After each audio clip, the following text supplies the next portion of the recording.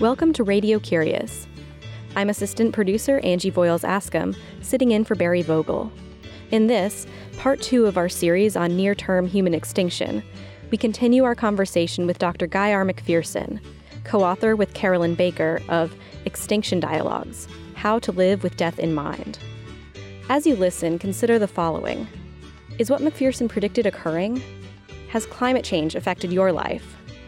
What have you done, or what are you doing differently as a consequence? What are your future plans regarding climate change? Together with part 1 of this series, the gravity of the situation becomes clear. McPherson is Professor Emeritus of Natural Resources, Ecology, and Evolutionary Biology at the University of Arizona. This interview was recorded in September of 2015, but has become hauntingly prescient as Dr. McPherson's warnings and predictions about the devastating effects of climate change come to pass. Here's our host, Barry Vogel. I want you to know that these interviews on near-term human extinction are the most disturbing conversations I have had in the past 25 years as host and producer of Radio Curious. That said, imagine the human habitat in which we all live changing so rapidly that life as we know it is extinguished. Temperatures that are getting hotter than ever, decades-long droughts, catastrophic fires, melting polar ice, rising sea level, and unprecedented winter storms are expected to radically limit food production and availability of potable water. In part 1, Dr. McPherson discusses the rise of global temperature by more than 1 degree centigrade, the likelihood of a continued global warming trend in the future, and some of its effects on our planet. I encourage you to listen to part 1, which streams from radiocurious.org. In this, our second visit with Professor McPherson, he explains how this small rise in global temperature is leading to a large-scale mass extinction on Earth. Recorded on September 14, 2015, while he was traveling in New York State, we began when I asked him what abrupt extinction will look like. We've observed other species going extinct in the past, but we've never seen that for our own, obviously. In addition, it's difficult in this culture, in this Western civilized industrial culture. It's difficult for us to even ponder the idea of our own death. We don't even think about that, much less talk about it. Death, dying, grief, grieving, these are topics that are purely off topic.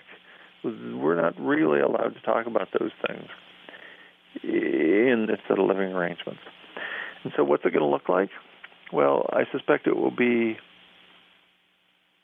much like we're seeing now, but faster, exacerbated. So let me give an example.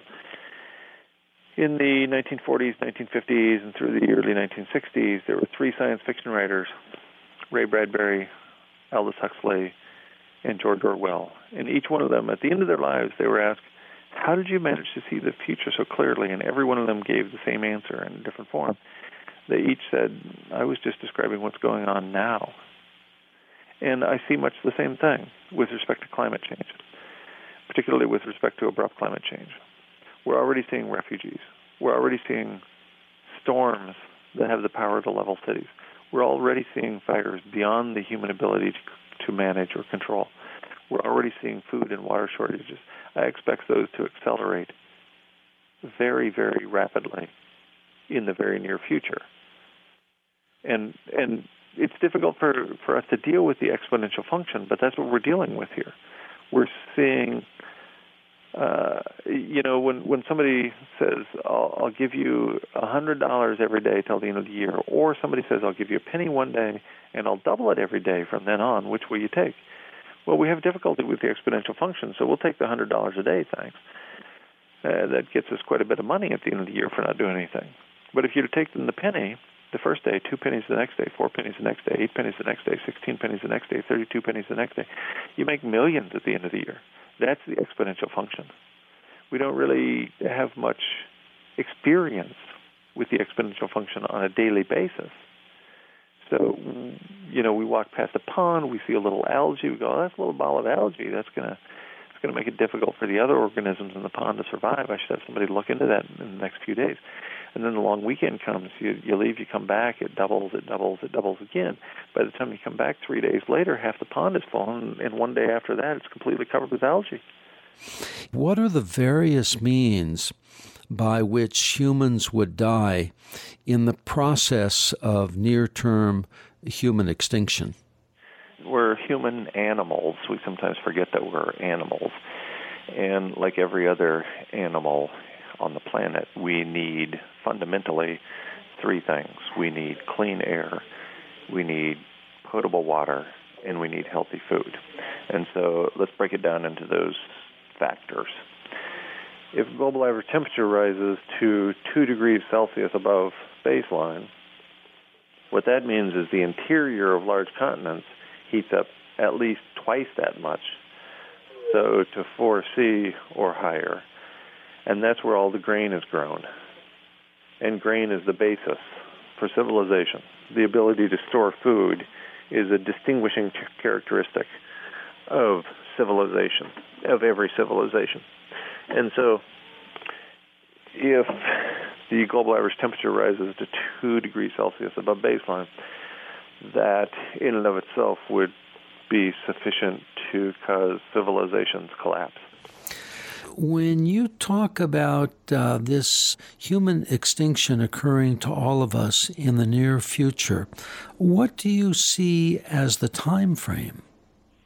Well, I don't even like putting time frames on it, but I will use some pieces of evidence generated by other people.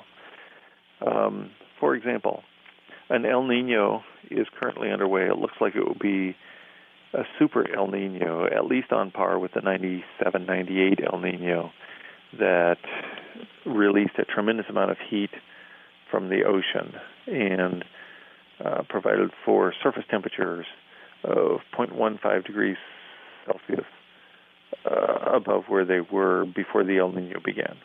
So let's take as a given that we're going to head 0.15 degrees Celsius. So let's take as a given that we're already well over 1 degree Celsius above baseline.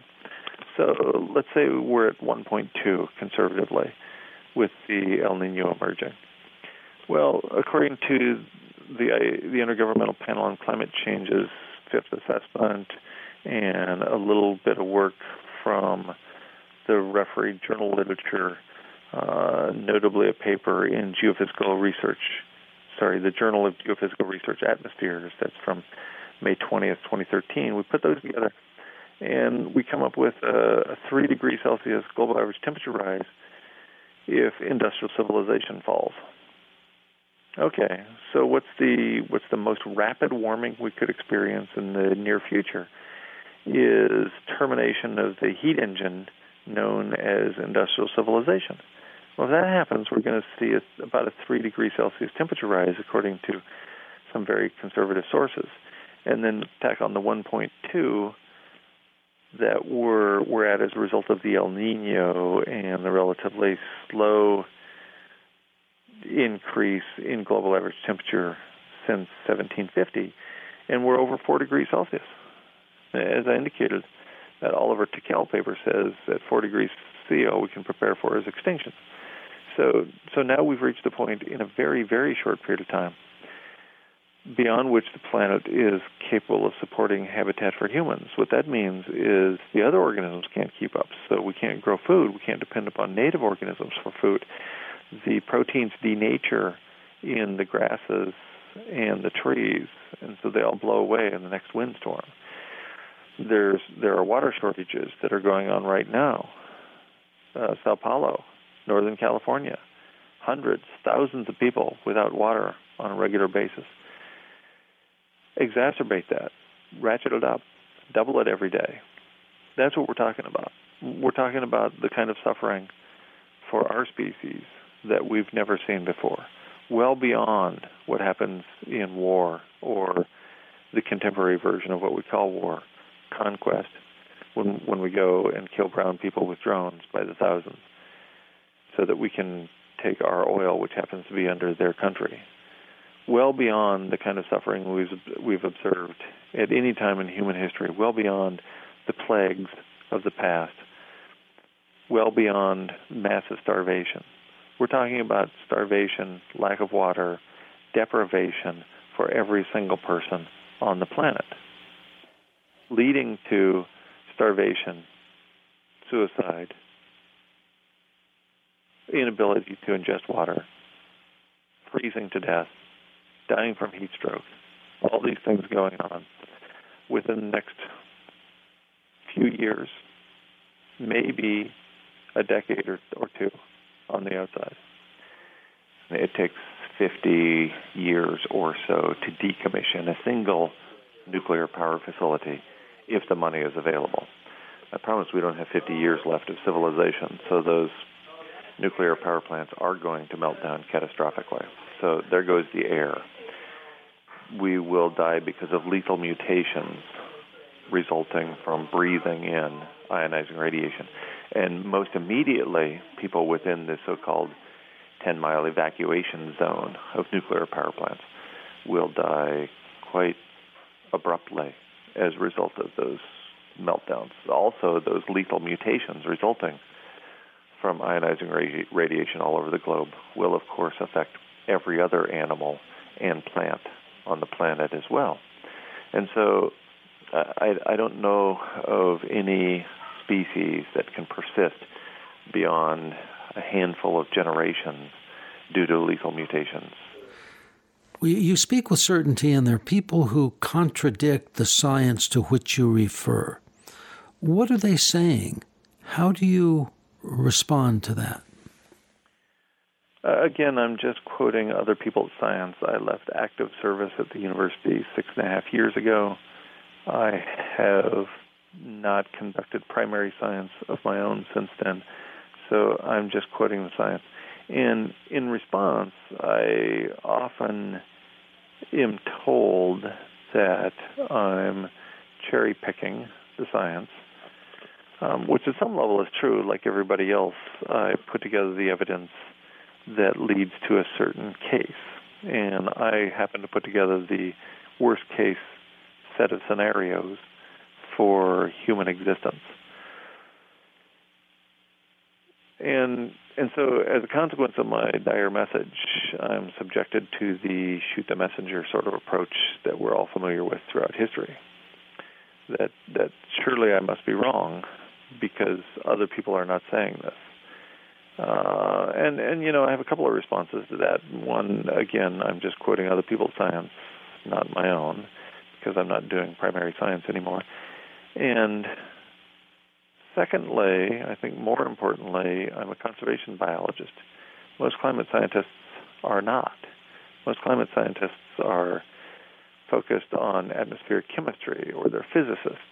So they don't quite understand that, like other organisms, Homo sapiens requires habitat to survive, too, just like all those other organisms out there in the world. And without that habitat, we will surely go extinct, because that's what drives most species to extinction already, is the lack of habitat for those species. And what that means is clean air and potable water and the ability to access food and so on. Well, if we don't have those, we're in real trouble. And the clean air could go as a result of ionizing radiation. It appears that Fukushima itself is an extinction-level event for humans if played out sufficiently long. It appears that the lack of potable water will remove habitat for an enormous number of people. And the same for food. You put all those together, and it doesn't look good to me for the species known as the wise ape, Homo sapiens sapiens. You say in your book, Extinction Dialogues, that the Obama administration abandoned climate change as a significant issue because it knew we were headed for extinction as early as 2009. Can you share your thoughts on that with us? Sure. A few things come to mind. First of all, as we now know, the NSA has had access to every keystroke we type on any Microsoft product since at least the year 2000, probably earlier. So when Tim Garrett was writing his paper, pointing out that civilization is a heat engine and describing abrupt climate change, when the measurements of atmospheric methane went exponential in 2007, when carbon dioxide in the atmosphere reached a point which locked in, which guaranteed 6 degrees Celsius temperature rise and 80-foot sea level rise in the not-so-distant future. When all those events were known, that was in 2007, maybe 2008 at the latest. So in 2009, the Obama administration, through the climate negotiations under the boss at COP15, Conference of Parties, the 15th version of the Conference of Parties to deal with climate change. And small wonder. It was game over by then. Most people, including me, didn't know we were in the midst of abrupt climate change. But the NSA has access to a lot more information than you and I do.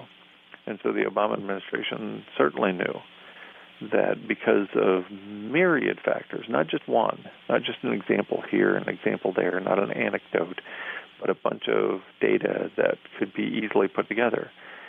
They knew what I now know, that we were in the early stages of abrupt climate change even then.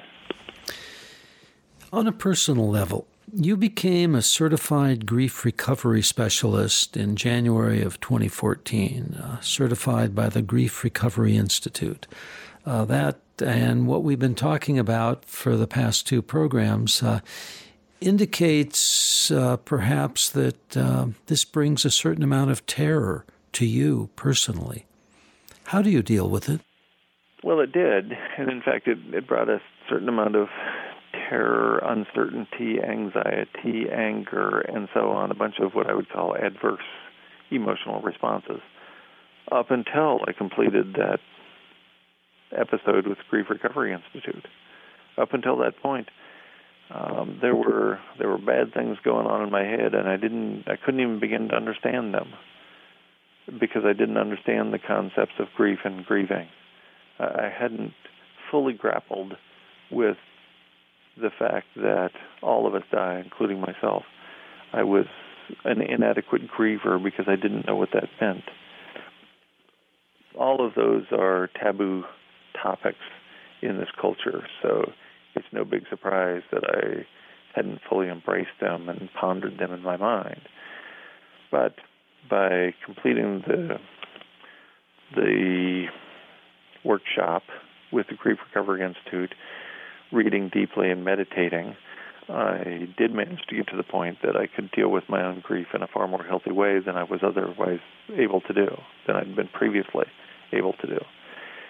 Interestingly, I completed the Grief Recovery Workshop because I thought it would help with my professional work, because I was presenting particularly dire information about abrupt climate change, and I was the classic left-brain academic scientist who didn't have much of a heart in the way I presented the information. It was all data. It was just the facts, ma'am.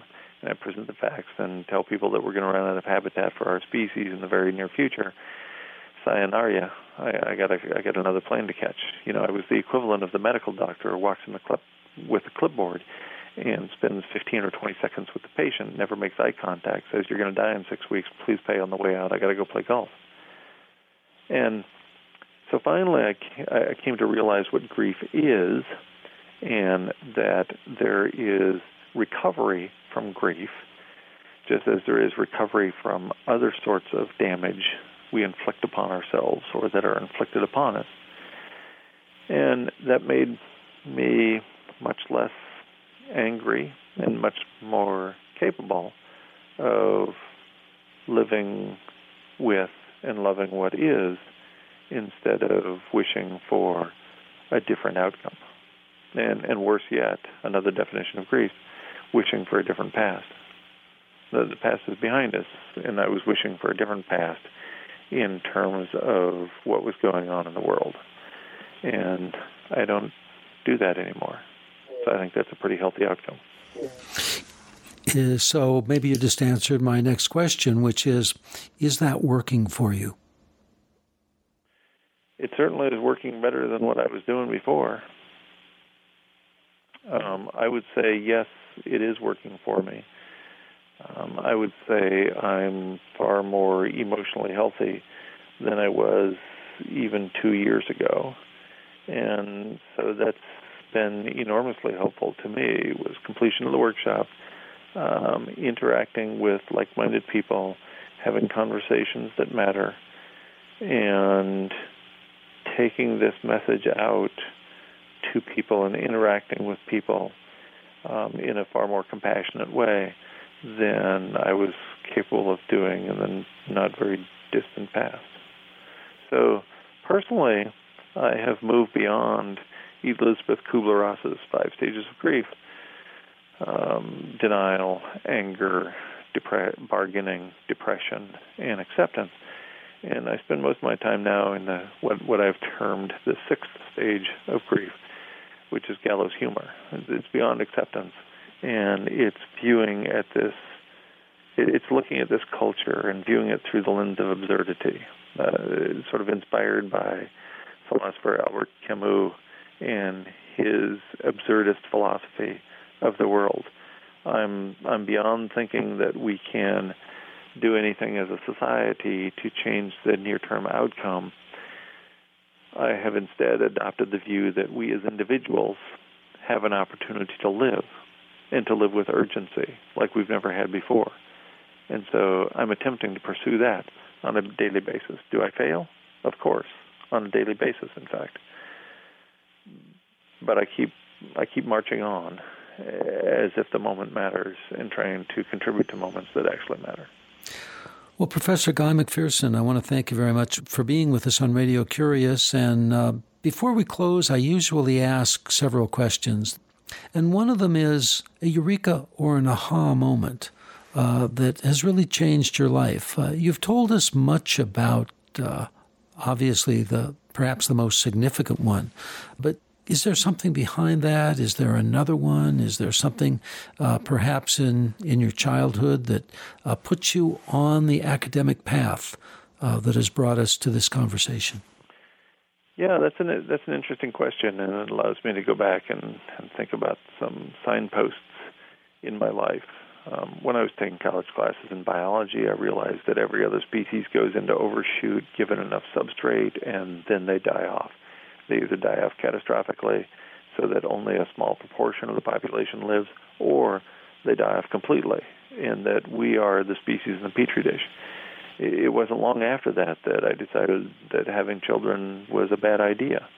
And so my wife ultimately shared that sentiment, and we didn't have children. It was kind of contrary for our generation. So there were these signature events in my life, these various aha moments that, along with my background in conservation biology, fire ecology, and climate science, led me to this conclusion that in 2002, in fact, that we were irreversibly headed for human extinction in the not very distant future. At the time, 2002, I grieved for months, not even recognizing it as grieving, and the people around me couldn't begin to understand what I was going through, because it was beyond individual. It was conceptual. It was theoretical, the grief I was experiencing. It didn't have to do with my grandmother per se, or my great aunt, or my close friend. It wasn't that personal. It was far larger than that. And for me, it was absolutely huge as a conservation biologist. But for other people, it just seemed a little weird, because it wasn't as if, my best friend was in the hospital. It was just this concept that we were going to be extinct in the not very distant future. Well, Guy McPherson, you've told us several minutes ago of what you want to do with the remainder of your one precious life. And I'd like to close by asking you if there's a book that you could recommend to our listeners. There is, and at the expense of sounding like I'm a pitchman for myself, there are a couple of books for people who really want to dig into the science and what it means for you as an individual. There's the book that you mentioned at the beginning of this interview, Extinction Dialogues, and the subtitle tells the whole story, How to Live with Death in Mind, How to Live with Urgency, Why to Live with Urgency. Because even if everything I've told you is wrong, even if humans are not going to go extinct for another million years, even if we're here for the long haul, then I would still argue that how we live today and living with urgency are among the most important things we can do.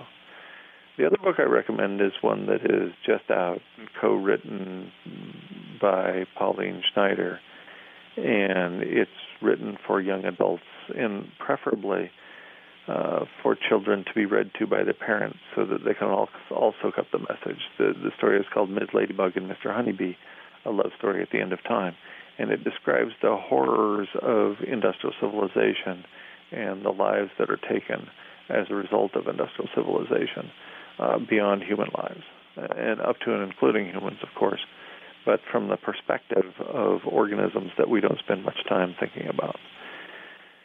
So, beyond those, I would recommend anything by Edward Abbey, the iconoclastic writer from Tucson, Arizona, who died on March 14th, 1989, years ahead of his time, but had some amazing things to say before he left this mortal coil.